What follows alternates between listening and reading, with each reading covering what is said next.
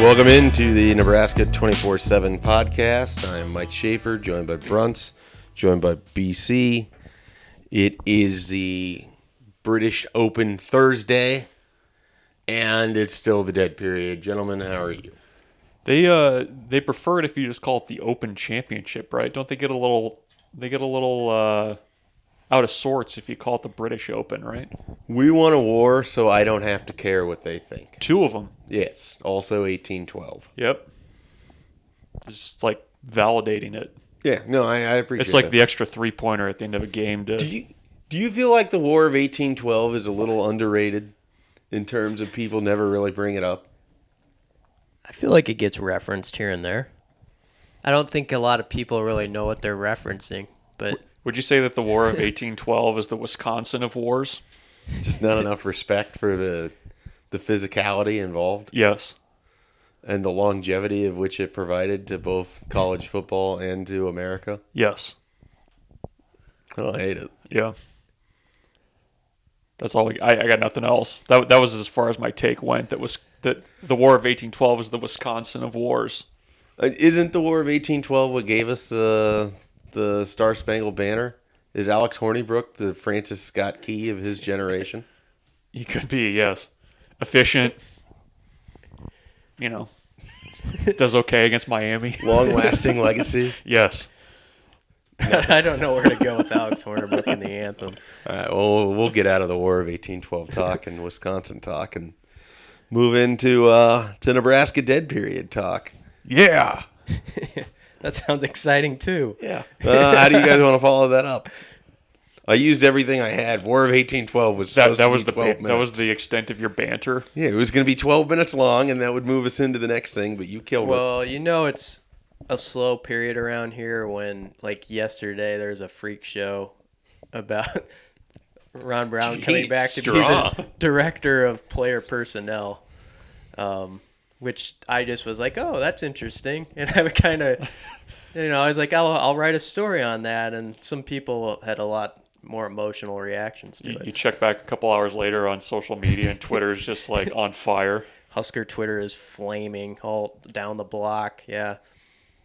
The interesting part about that whole thing that came out today is that Ron Brown is going to be making $180K, and James Rogers, who did that job last year, was making right around $50,000. So yeah, people in the current administration have gotten paid. Yeah, there's no doubt about the level of money going out the door for those involved under the Frost administration, but that was part of the deal. I mean, you hired a guy to a program that went 4-8, probably a year earlier than he expected to leave UCF. And if he wants Ron Brown involved, then Ron Brown's going to get paid for a job in which no one can tell you what James Rogers did. Well, yeah, obviously, Scott and Matt Davison, I think both, they were players when Ron Brown was here as a coach. And, most guys who played when he was a coach have a lot of respect for him. And, obviously, he's a man who's strong in his beliefs and outspoken on certain subjects, and it's made him both popular and given him criticism. But the people who have been close to him in the program, for the most part, they always have great things to say about him. He's always been good to me as far as, a guy who he's a heck of an interview. He's one of those guys who, after practices as an assistant coach, would stand there and get like in a crouch stance, kind of showing you how something is done and talk about it for like 15 or 20 minutes after everybody else has left. So he's going to be somebody that, I know there's mixed emotions, but I think a lot of people seem like we're pretty excited that they're getting the band back together, I guess. Yeah, and ultimately, I mean, he's not going to be serving as an on-field coach.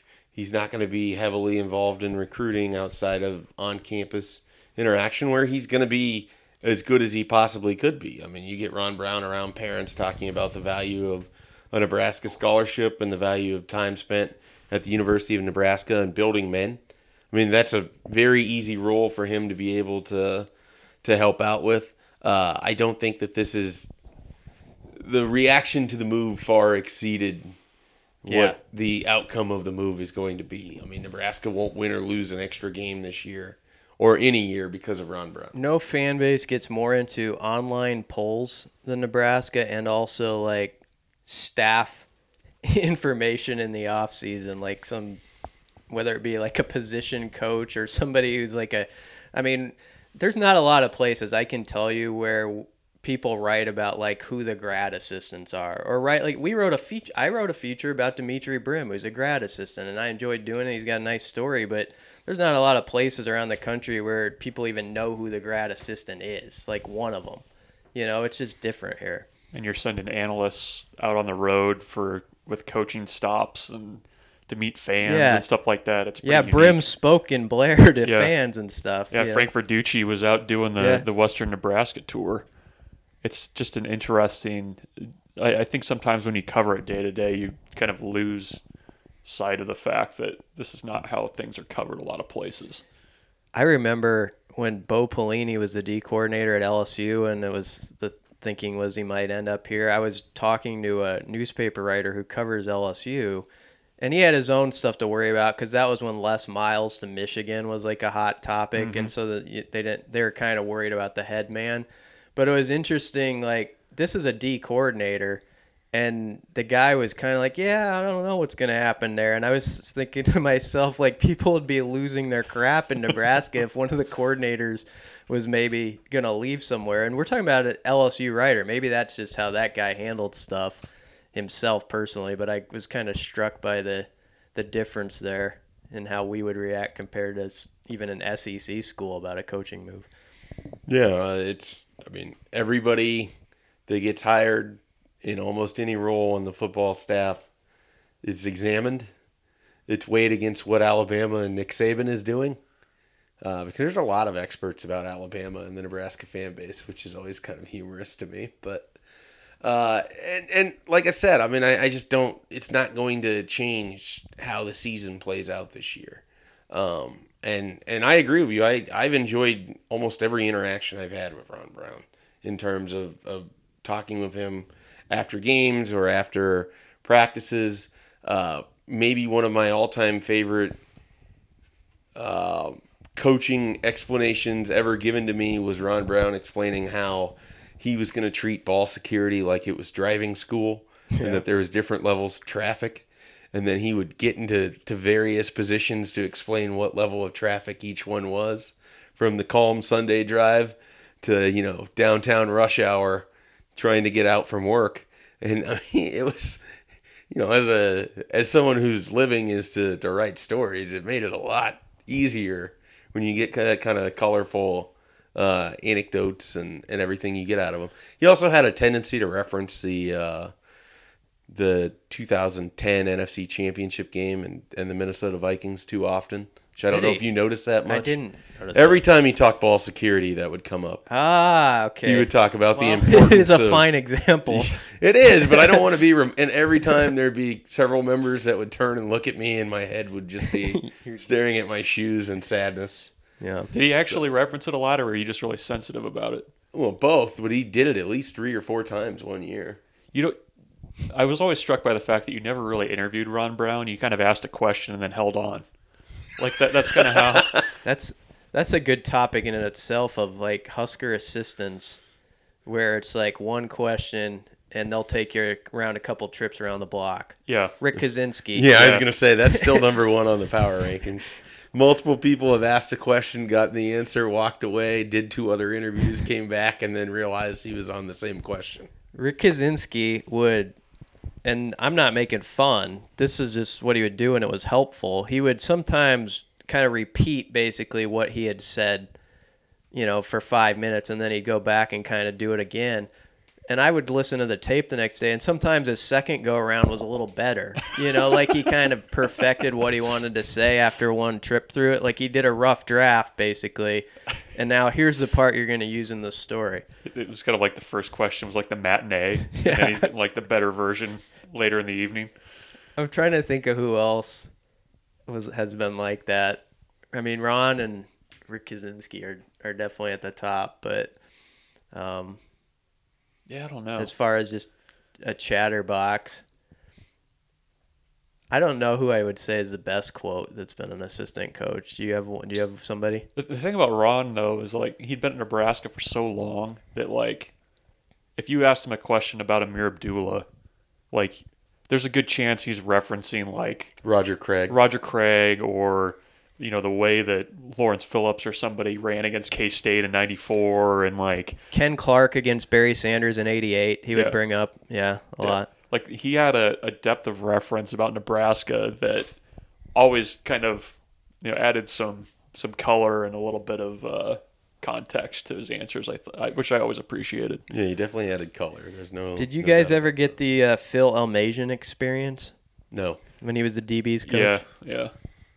Wasn't he somewhat prickly at times? He could be. He liked, which I can kind of appreciate, he liked a question in the form of a question. He would say that, He wasn't a big fan of the statement, guys. he'd be like, that's a statement, not a question. I like that. I like that. And so you'd have to like reframe it with kind of a question mark at the end. Do you think your defensive backs need to turn around better for the ball? Where's he at now? I don't know. Stop number 45. He's coached. Yeah. He's trying to coach at every school in the country, I think. He was at... It's a hell of a admirable thing to try to do. He was like in Louisiana, and then he was at like Massachusetts, I think. You see his name pop up, but like Brian said, it's not like it's ever a long period of time. Stats department says the last time he was in college football was 2012-2013 as a defensive coordinator at UMass after a stop at Purdue, following a stop at Illinois State, following a stop at Louisiana Monroe. He's experienced all forms of college football. I mean, there's a guy who's been in 90,000 seat stadiums on big Saturdays and then played probably in front of like 800 people. There was also a stop in 2014 at Ferrum, which is apparently a Division III school in Virginia with an enrollment of 1,500. So I'll tell you a guy who was also a favorite from that staff was Randy Jordan, who once at a Big Red Breakfast, one of my favorite appearances ever, R.I.P. Big Red Breakfast. was talking about like a guy from another team, and I think I can say this on the air. I think you've heard this before. Maybe. No, go ahead. He said, you know, this is kind of an older crowd he's talking to, and he's saying, this guy, he's what we would call a mofo. And the whole, you could just, the reaction in the buildings, like, what is it? There's like these old ladies, like, what does that mean, you know? He was a very entertaining guy, though. And he was also the guy who stood up front one of the weeks when it was just all going to crap in 2007 and took all the bullets, and I really appreciated him for it. We should really do an off-season oral history of the Big Red Breakfast. That would be probably good.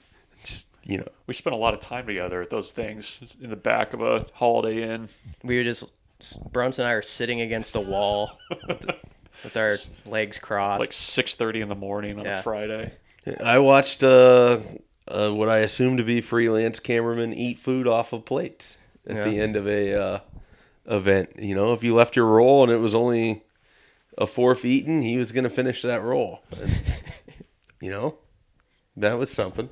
John Papuchis got into it with the fan one time pretty good. Yeah, I remember that livened that one up in a hurry. That was good. Barney Cotton was like the fan favorite at those things. He's an Omaha guy. Well, it was just like his parents came a lot. It was they were there. Yeah. Most of the times that I attended it, that he was doing it, they would go out of their way to serve breakfast burritos because that was Barney Cotton's favorite food. So he is like, you know, seeing the small town mayor that everybody likes when he went into the room. Yeah. You know, versus generally his treatment in almost every other facet of Nebraska football. On the online Husker world, it wasn't as friendly. He was not the mayor there.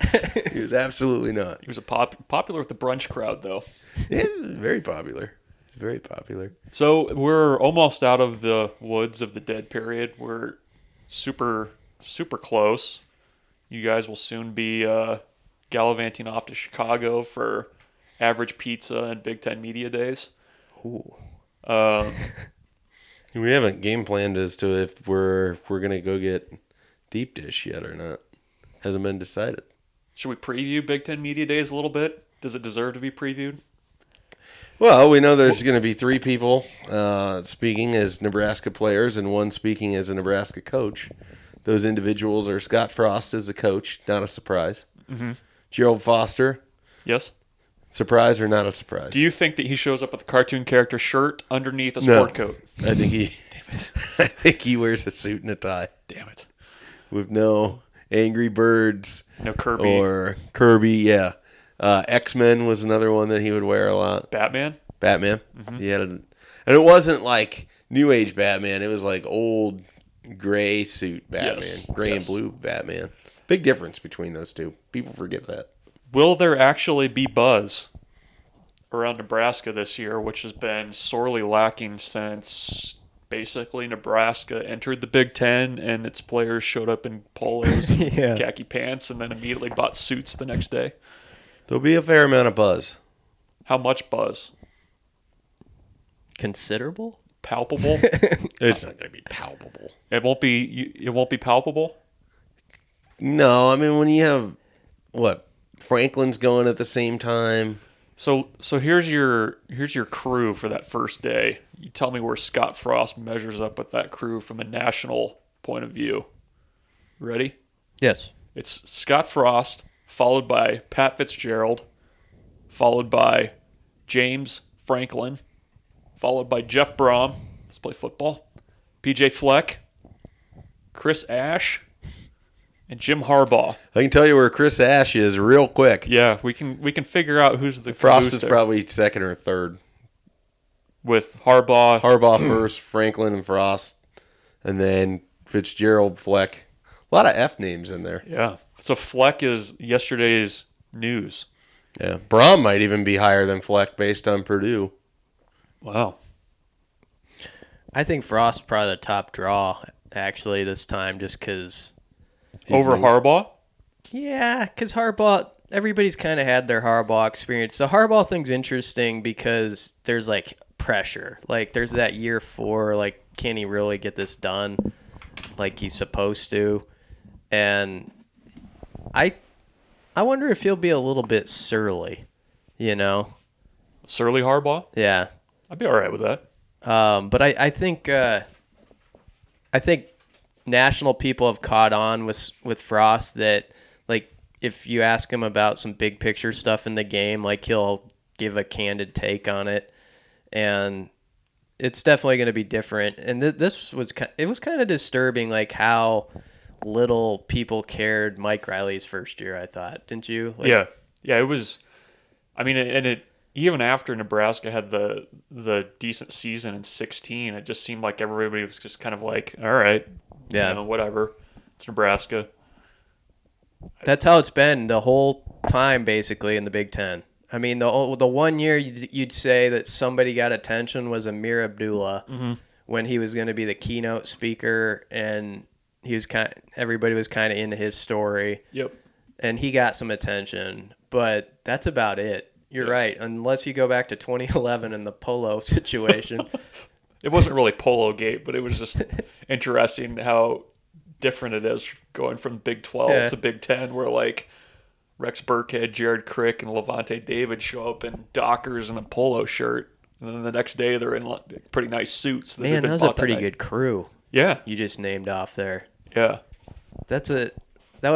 You'd have to go. We should like make a list sometime of guys that have been sent to media days and like what was the most talented crew that has ever gone to media days. Yeah. I mean, that's got to be pretty far up there, I would guess. Levante is top level. Rex is pretty high, and then Jared Crick's solid. Yeah.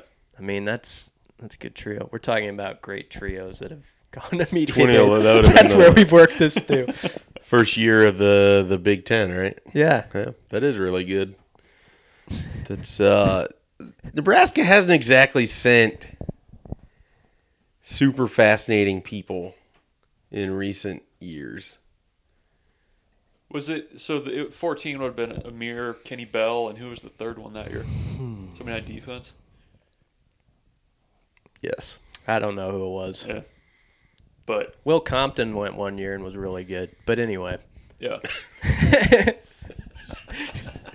But anyway, I knew that wasn't going to be interesting the minute I started talking about it. So Is there anything that you're hoping to learn at Big Ten Media Days?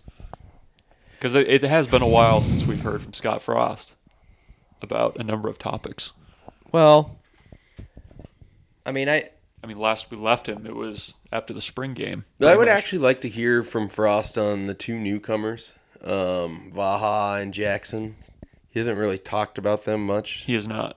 And so the process of which they went about identifying those guys, specifically choosing them, and then bringing him in, how he feels like they're going to be able to help out, that kind of thing jumps out to me as something he hasn't really had to discuss much.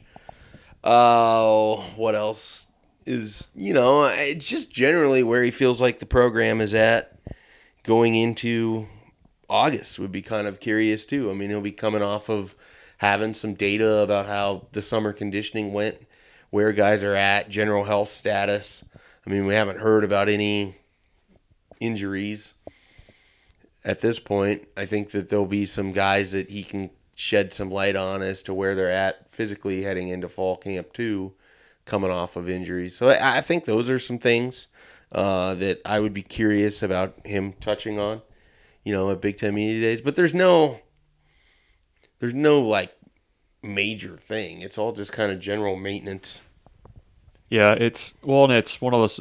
I'm curious for kind of the bigger picture things aside from obviously injuries and stuff like that. I mean, he hasn't talked about the change in college coaching, not college coaching, sorry, just the redshirt rules, how they're going to approach that, because that's going to be fascinating. That's a good question, especially in a transition year.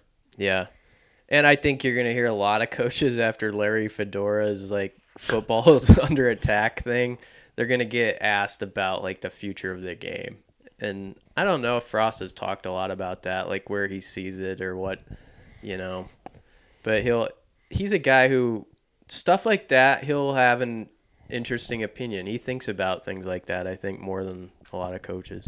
Yeah, well, and the transfer stuff, from the spring, he gave a pretty honest answer about that. I would fully expect that he would talk about that if asked. I think Mick and Stanley will both be pretty interesting. Mick talking about himself in a way and, how his body feels and what it's going to take, to get a good season of health here and be that guy who can be a rock in the middle. But also what he sees out of Damian Daniels in the future and trying to build those guys up. And Stanley, I think his position's fascinating with all, with Mike Williams and Jerron Woodyard, and it'll just be worthwhile hearing him talk about what does that do for him, when you've added these speed weapons, and how can that change the game for him? Because the first thought is okay, there's more talent now or more guys. That's going to take away some catches and yards from him. But maybe not. Maybe it opens up, better matchups for him, and he takes advantage of it. So, with Mick Stoltenberg, one of the things I would love to find out is what he feels like he missed by not being able to practice much in the spring. Because one of the things, and I've been kind of the low guy on Stoltenberg. I didn't have him in my... I've been the low guy on Mick Stoltenberg. We've clarified that. Thanks. You're welcome. I didn't have him in my my rundown of indispensable Huskers. I'm not expecting that he's going to be able to play a full season, in part because I don't know if he's going to be able to practice each week too. And so I'm curious how open and honest he's going to be about where things are for him health-wise, because he hasn't had to deal with a practice in which you're running 100 plays or whatever and having to hold up and do that in the tempo, having to rush back to be on the line of scrimmage for that next play, giving no break and no rest to knee and knee cartilage that has undergone a lot in his time. And so I'm very curious. I thought it was fascinating they chose for him to be here in Chicago, because I'm very curious what his season's going to look like. And I think he's going to give a lot of playing time to whether it's Peyton Newell, to Vaha, to Damian Daniels. And I would love, how open he's going to be with this, how open he can be. I mean, a lot of it's unknown. You don't know how you're going to hold up. I mean, I'm sure he feels great here on July 19th, but what about August 19th? 2.5, 3 weeks in. I mean, he is, I wouldn't call him an X factor because they could win without him, but it would be a big deal to me if he's able to play all 12 games. Mm-hmm. I think that would be big for Nebraska. Do you anticipate that he won't play as much as he did last year? Yeah, I think he's going to play less. I mean, I think that his knee is probably in worse shape coming into this year than it. I mean, he didn't sit out all of spring last year. He was playing in the spring game. He didn't start missing practices until they got into the season, basically. So it's just I feel really bad for Mick. He's a great kid. I think he's a good football player. It's just that the challenge of being able to do what he wants to do in the middle of a defensive line at 6'5", 290 pounds, whatever he is, puts so much stress and wear and tear on that knee. I'll just be very curious as to where he's at with things and his mindset going into the fall. Because I was curious about this. I looked this up after you'd said this after a podcast once. I was surprised at how many snaps he played last year. Yeah. He played a lot, but he also didn't practice most of the year. Right. And what I'm saying is I think that they can be smarter with him during practices too. And they have more people that they're probably going to be comfortable with. Right. And I think Mike Dawson is more, and this is easy to say because I haven't had to watch him coach, but I think he's going to be more willing to rotate in this instance than than Perella was last year. Yeah, Mick played 495 snaps last year, which is third most among defensive linemen. Carlos Davis was first, followed by Freedom, who played 18 more snaps than.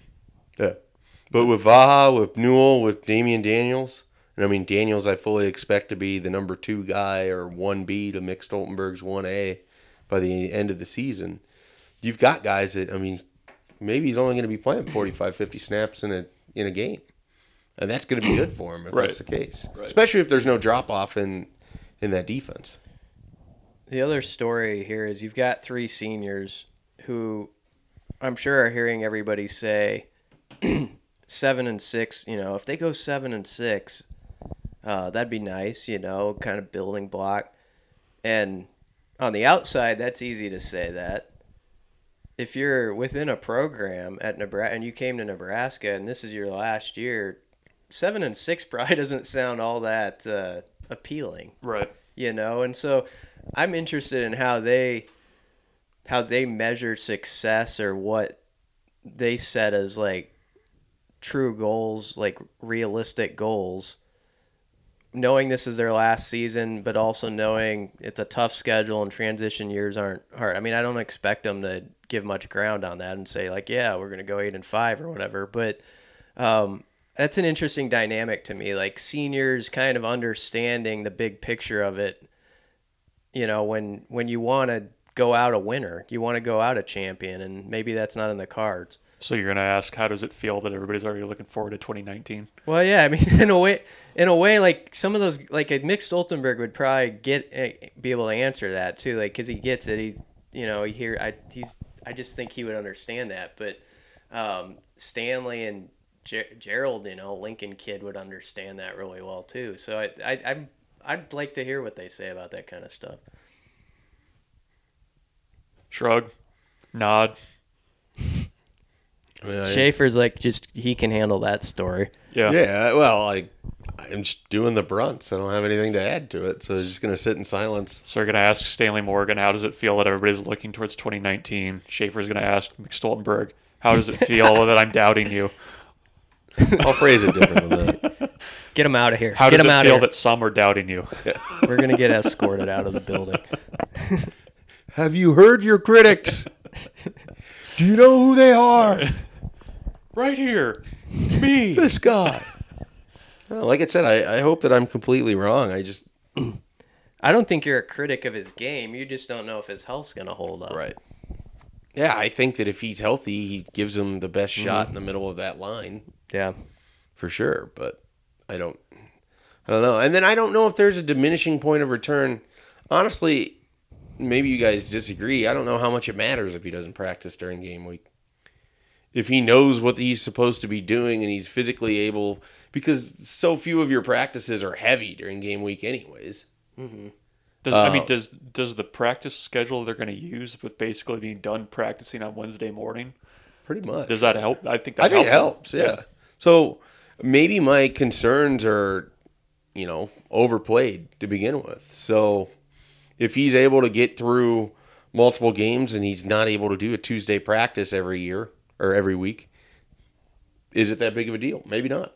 And maybe that's good for somebody like Damian Daniels who's getting important reps that he's maybe not getting necessarily during the live bullet game period, but he's getting a ton of them during practice. Yeah. Well, and I mean, at that spot, too, you've got Vaha, who is coming off of a pretty major foot injury, hasn't played defense ever in college. I mean, they're probably going to have to be careful with a number of those guys while also bringing them along. I mean, it's kind of a delicate balance, I think. Yeah. It's also why Carlos Davis is as important as anybody because he can do everything on that D-line. Can move him inside. If you had to rely on Carlos and Khalil Davis at that nose tackle spot, do you think they could hold up there? Yeah, I think Carlos could. I don't know that I wouldn't guess it's his probably strongest position or maybe his favorite spot, but I could see him handling that. Because that group to me is interesting to see how they're going to go through the Big Ten schedule with the way it's set up where Wisconsin's going to be dang good up front. I mean, I think Michigan's going to challenge them similarly. Ohio State's going to be a challenge. That group to me, there's a lot of guys who I think I asked this on the board this week of kind of who's going to be this year's Barry Turner, that guy that maybe later in their career, based on a coaching change or whatever, kind of comes out of nowhere and looks pretty good. I mean, I think Freedom could be that kind of guy. I think that Deshaun Neal is another guy that seems to definitely be energized by this coaching change as a potential guy. Schaefer's shaking his head. So I don't know. I think there's possibilities there that will, could kind of come out of nowhere and help this year. Why were you shaking your head? I don't know if it was related to your hearing aid. It was my ear. Okay. Earache. It's gone? Well, not really. It's still there. It just sits there. Gotcha. Not a whole lot you can do with that. Um, I'm trying to, when you asked that question, I was trying to think of who else might fit that scenario. Maybe Cole Conrad in a way. I mean, he takes over at the interior and whether it's guard or center, and he's just rock solid. I mean, you don't have statistical things you do as much with the offensive lineman. I mean, I don't know what the pancake equivalent of a Barry Turner senior season would be, but if he gives them a boost there and just rock steady production, that would be a pretty big win for Nebraska too. How about like an Antonio Reed? Yeah. Everybody always glosses over him. And sometimes we talk about, some newcomers might beat him out, be next to Aaron Williams. I don't know. Antonio Reed, pretty big hitter, has never really had a chance to string a bunch of games together. There's always been something that kind of popped up, injury or something else, and so maybe this is where it happens. There's a lot of guys like that, really, and if they could get a few of them to hit pretty well, this final year, that changes the whole kind of the outlook. That's maybe another winner. So Reed kind of has to, right? I mean, probably Aaron Williams his health is in question going into fall camp. He's going to be an interesting guy to ask about in Chicago. Not a ton of depth there. Deontay Williams, is in the mix. Yeah. But, Antonio Reed is the guy that, you need him to take that step forward because of, I think he gets overlooked a little bit too, but he was productive at times last year on a defense that, frankly, wasn't that productive at all. Reed was huge in that Oregon game in the second half. He came up into the box. He made big plays in the run game. He stopped Royce Freeman a little bit. He forced that fumble, I want to say. I think that he could be one of the breakout guys in an aggressive defense like this. I've always felt like there was more to him or more to what he could do than what we've seen so far, and maybe that comes to fruition here his senior year and his last go around. Well, that whole group back there has never had any continuity at all. I mean, Aaron Williams, the list of coaches, he didn't even redshirt a year. He's just a fourth-year senior, and he's had like 6 or 7 safeties coaches if you count like who he committed to. Right. I mean, Well, there's been, 9 defensive backs or safeties coaches since 2010? yeah, since Marvin Sanders, it's just been like almost every year with the next 1 or 2 exceptions where a guy maybe lasted 2 years. Can you guys name all of them? I only can because I had to. I posted it on the board the other day because it's like, so you go Sanders, Corey Raymond, Terry Joseph, who was there for 2 years, which him and Brian Stewart are kind of the long guys. After Terry Joseph, it went to Charlton Warren. Oh, don't help him. Charlton Warren briefly under Mike Riley, which then went to Brian Stewart, which then went to Bob Elliott and Williams. Yeah. And then Scott Booker in there as well. And now finally to Travis Fisher, who I believe makes 9 since 2010. Did you count Banker? Yeah, I was wondering on that one. Because he coached safeties. That's true, yeah. So when Stewart moved to only corners after his first year. That's right. Banker then. So And then Dante Williams was floated into that group too. So Aaron Williams in his 4 years, he was recruited by Charlton Warren. That's why they love Charlton Warren. That helped get him here. Mm-hmm. And then he's had like 6 coaches when you count Banker as one of them. Yeah. There was another guy that graduated that with the way he had lined up. Maybe like Bose Joseph, I think, because he was like at the front, the back end of the Terry Joseph era. He like basically got the whole shebang of that group. More coaches and plays. Yeah, pretty much. Defensive plays for sure. You know what? Good on him. He got his degree. Yeah, and he had his little moment of fame whenever he was sitting in front of Mike Riley at that Nebraska basketball game. Buzzer beater, D. Riley freaks out, and there's Bose Joseph filming everything on his phone. Nice. No? I didn't know that. Yeah. Because everybody's like, who's that in front of Mike Riley? And I was They like, thought it was a recruit. yeah, it's like, oh, that's Bose Joseph. That guy looks pretty big. Yeah. Wonder if he's a junior college guy. Think he could play? Yeah. He's been on the roster for 5 years. He was a kind of a humorous fellow too. I remember I did a kind of a big feature on him, as just a guy who stuck with it, and he was being told by one of the media relations guys that he was requested for an interview, and I heard him go, "He wants to talk to me," and I just got a real kick out of that. So we've made it almost to the end of the dead period. After the dead period, Nebraska can again start hosting unofficial visitors. What should we expect over the between basically the 24th and the start of fall camp? Well, they can host visitors for a week. As soon as it hits August, it's back to being dead. Right. So I think that you'll see some guys make it to campus. I don't really have any great specifics at the moment. There's going to be a group that comes out of St. Louis.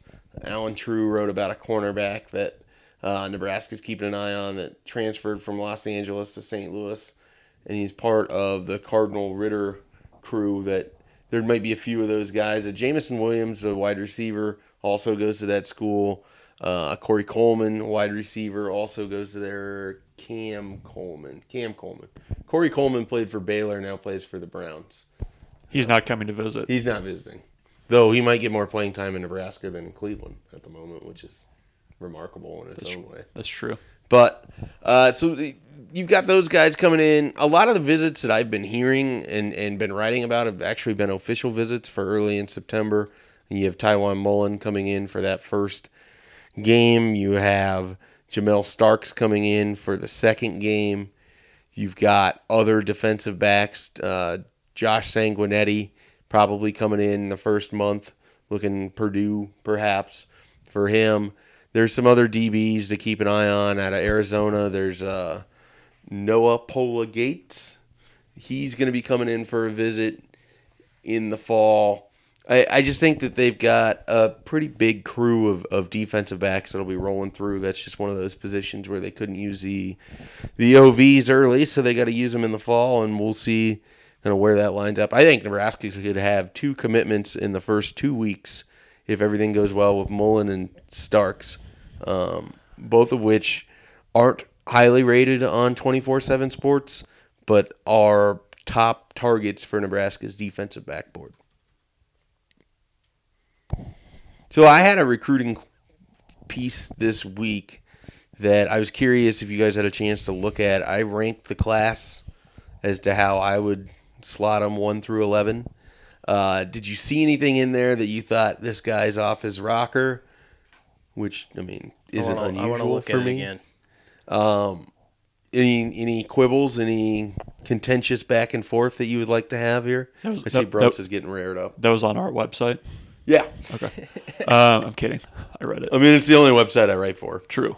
I go on everybody's show and do everyone else's podcast, but I only write for one site. Well, we And appreciate that's Husker 24/7. we appreciate the exclusivity. You know I'm all about exclusive. Yes. I'm gonna take another look at your list. BC, if you're ready to go ahead. You have Ronald Tompkins, number 1. I do. And Jackson Hanna 2, Desmond Bland 3, McCaffrey 4. I don't have a big problem with the top 4. I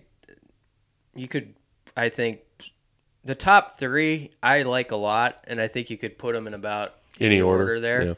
Yeah. I'm a big Desmond Bland guy. Maybe it's because I happen to do a couple stories on him, and so there's like a bias there, where you talk to a kid and you get to kind of like him. But I kind of bought into, that power program, which is becoming very good in Nebraska, Arizona Western with Greg Bell and Woodyard and other guys in the past. They produce guys that usually hold up pretty well at this level. And his coach, who's won a lot of games there, swears that he's an NFL center. Now, Desmond Bland did say, his own words in a quote, I got to put the work in the classroom. And we didn't get into all the specifics, but obviously that's going to be something to keep an eye on. So that'll be huge. The guy that I was kind of, when I was looking at your list, that I was like, maybe I'd put him a little bit higher. I think Jamie Nance is a guy. I didn't know what to do with Jamie Nance. Like, you look at the speed. I mean, he's a 10.5 100 guy. Right. Long jumps 23 feet. But how many wide receivers would you put Jamie Nance over and that they took in the 2018 class? See, but that's tough because, it's not really fair to compare to the JUCO guys. I mean, Right. I think that he's undervalued from a ratings point of view. I think he was probably overlooked a little bit. I definitely think he's a guy that By could get programs. re-rated. Yeah. I just know when I was looking at the grouping of this, it's easier for me to put him towards the back because they brought in quite a few wide receivers. And there's some guys that I just happen to like more that are maybe even not going to be re-ranked. I would probably move Nance up. I would probably, just looking at the list here, I think I would move Matt Anderson down a little bit. I think Anderson's got the frame, like you said. I think that's definitely intriguing, but I think that the talent that they've collected at certain positions, especially on offense, probably deserves to be ranked a little bit higher. Mm-hmm. Like, I'm thinking Ramir Johnson, too. Schaefer's got him at 8. I would probably put Ramir Johnson a little bit ahead of Thomas Grayson right now. How about Ethan? He had Ethan Piper 6th among the 11 commits. I'd maybe put Ethan Piper even higher. I just think he's one of those like in-state kids that they feel rock solid about. Like, he's going to come in here and just be the kind of worker you want, and right. He's going to be that guy. The thing about Piper that's intriguing, and I was curious to see where Schaefer was going to put him because I think he and I think somewhat similarly about this. He shows up at 285 pounds at Nebraska's camp this summer. Mm-hmm. jumps 30 inches, looks like he had put in a lot of work in the weight room. I think that he's going to be a guy who is probably not going to be rated as highly by recruiting analysts as he should be, just because he committed early, had the Nebraska offer. I think he would have gotten more attention had he not committed so early. Yeah. In looking at the list too, I mean, Luke McCaffrey is tough for me. I mean, I know that he's going to be a little bit of a project at quarterback because we don't know how he's going to perform. He hasn't had to start at Valor yet. And that's the one that I agree he probably needs to slide down a little bit just based on what we've seen from him so far. Quarterback's always hard too because there's only one spot on the field, and Right. if a freshman starts this year and does pretty well, you always wonder about like the guys in the next two classes, as good as they may be, is he going to be good enough to like take out whoever takes the job, or is he going to have to sit around 3 or 4 years, which most guys aren't willing to do. You know, One of the reasons I feel comfortable with McCaffrey that high is that I think that he is willing to wait around because he really wants to play in this offense and he wants to play for Verduzco. And so if he can stomach waiting a few years, I mean, he would still end up with 2 full years of being the starter by the time someone were to graduate if it is a freshman that takes the job this year. Yeah. So I think that combined with his athleticism, the family name certainly plays a little bit into it, the pedigree. He just intrigues me a lot. And so I admit that McCaffrey could probably slide down the board easily because he hasn't done as much as some of these other guys on that list. And then, Bruns was mentioning Ramir Johnson too. And with Ramir and with Jamie Nance, I mean, some of it was just who else is in that room. I end up having to put higher, and and I'm also just kind of high on the projectability of Piper and Anderson, so I have them bumped a little bit higher too. So I actually found it to be a lot tougher exercise this year when I've done it than when I have in previous Julys, because there feels like there's a lot of guys that are in the same sort of tier of talent. Yeah. And so then it's, the difference between 11 and 4 isn't as stark as what it seems on paper. yeah, just to make it clear to the listeners, after your top 4, you had Grayson 5, Piper 6, Matt Anderson 7, Ramir Johnson 8, Garrett Nelson 9, Jamie Nance 10, Snodgrass 11. Nelson, I think it's fair to put him where he is, but he's one of those. He's kind of a mystery to us because he's way out there. Right. He's just kind of out of view. He's playing Class B, but he's also playing Class B out west, so it's a little bit different. Mm-hmm. So, yeah. The way he's used is going to be different than what he's used in high school. I mean, he's got the terrific background as a wrestler. He's got the leadership skills that you would want. He's got the work ethic you would want. It's just a matter of it manifesting itself at the Power 5 level at Nebraska. He's just, you'd have to say, though, and this does matter, he's just, like, on fire to play football. Yeah. I mean, some guys are just good at football, and they get a scholarship, and then there's the guys who are good at it and actually love it, too, and he's that sort of guy, so that's an advantage for him. Yeah, he was really good at Nebraska's, at the big man camp especially, where he was working out as a defensive end. So, that to me was, pretty a good indication, I think, of how his skills are going to transfer to that outside linebacker position, because he was pretty much unblockable, but he was doing it from a 3-point stance as a defensive end. And he's like looked specifically at Stille as like kind of the model. Yeah. Like last year how Stille was an outside backer and now he's putting his hand in the dirt and going to be on the D line. I think he sees the same progression when he gets to Nebraska. So he's at least got like a picture of what he wants to do. Got anything else? No, I think that we are probably we hit on everything. We did as much as we could in we didn't July. get to. Brian talked with Luke Gifford a little bit. If you wanted to talk about that some, otherwise we could save it for the podcast that's next week. But that'll be after Big Ten Media Days, so we'll have plenty. It's kind of up to you. Well, no, we can hit on that quick. I think he. The thing I like about Luke is he's one of those guys who, when he says something about a certain player or something, I put a little more into it, because I just think he's that type of kid who's trustworthy with his opinions. And so when he drops stuff like Lamar Jackson's having a great offseason and being a leader, that kind of stood out to me. And then there was that line, and we talked about it earlier this week, Schaefer, where he said if they hadn't switched to that 3-4, he doesn't know if he would ever caught on here, basically. Like, he felt a little out of place in the 4-3 and didn't feel like he had a home. And so as bad as that year was last season for this football team and embarrassing for that defense, individually, it was what Luke Gifford needed. And he's traveled an interesting career. I mean, he started as a defensive back. His first game on the field was BYU, and he was on the field when they threw the Hail Mary, and he ended up like in the bottom of the pile. There's like a picture of him below like 7 BYU guys celebrating with like his arms out. And like, he can laugh about that stuff now and kind of see the humor in it, but it's been a tough road, and one where he had to really challenge himself last year, where he said it's now or never for me. And a lot of guys, when they face that, it ends up being never. And he actually is the other story there, where he came and dominated and was probably their best defender till he got hurt. He's the guy that, from a leadership point of view, I think is really key. I think when you look at that outside linebacker position, where you've got a lot of guys that I think can play.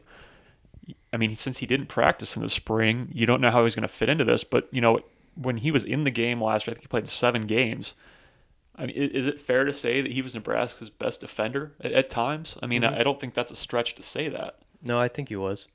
I mean, the way they used him, too, he was the one guy I felt like where Diaco had confidence in, like, to use him with some aggressive stuff. Like, they would send him on some fire blitzes, really, where he just tore through there and was always just kind of like a half second behind making a play in a lot of those cases. But I don't know. And he was a good guy at like dropping back, and like in the spring game, he had that pick with one hand, and he's a good athlete. So I think he's going to be one of the most important guys on this team.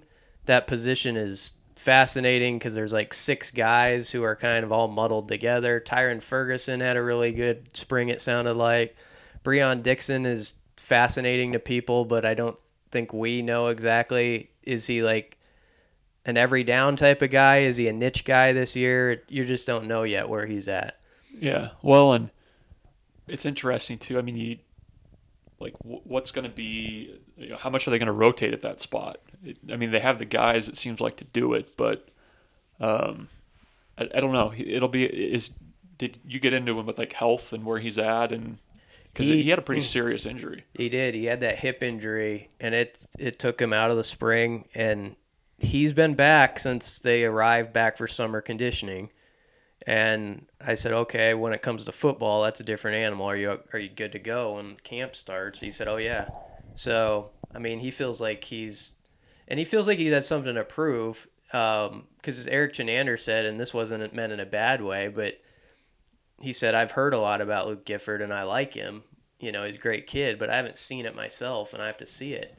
So, in a way, Luke's in that spot where, as good as he was and as much as like some of us think of him, he's got to go take it away from some guys now again and show that he's the man, because Tyron Ferguson's been sitting in this program 3 or 4 years and wants to make it happen now too. So the way Gifford said it is, if you're a top program competing for championships, that's the way it should be. You should have a spot where there's like 5 or 6 guys and you have to fight like heck to win a job. That's how it goes. All right. Well, I think that kind of wraps everything up for us today here with the Nebraska 24/7 podcast. As always, you can check out everything at Husker 24/7. We should have plenty of coverage from Big Ten Media Days. Brian is already furiously working on previews and all of that great stuff for one of the most fascinating events that any media member could ever cover. It's right up there with Pro Day, isn't it? Oh, boy. Oh, that's tough. We'll have to make a list and rank that next week on the podcast as we discuss Nebraska football and everything that goes along with it. We'll catch you next week.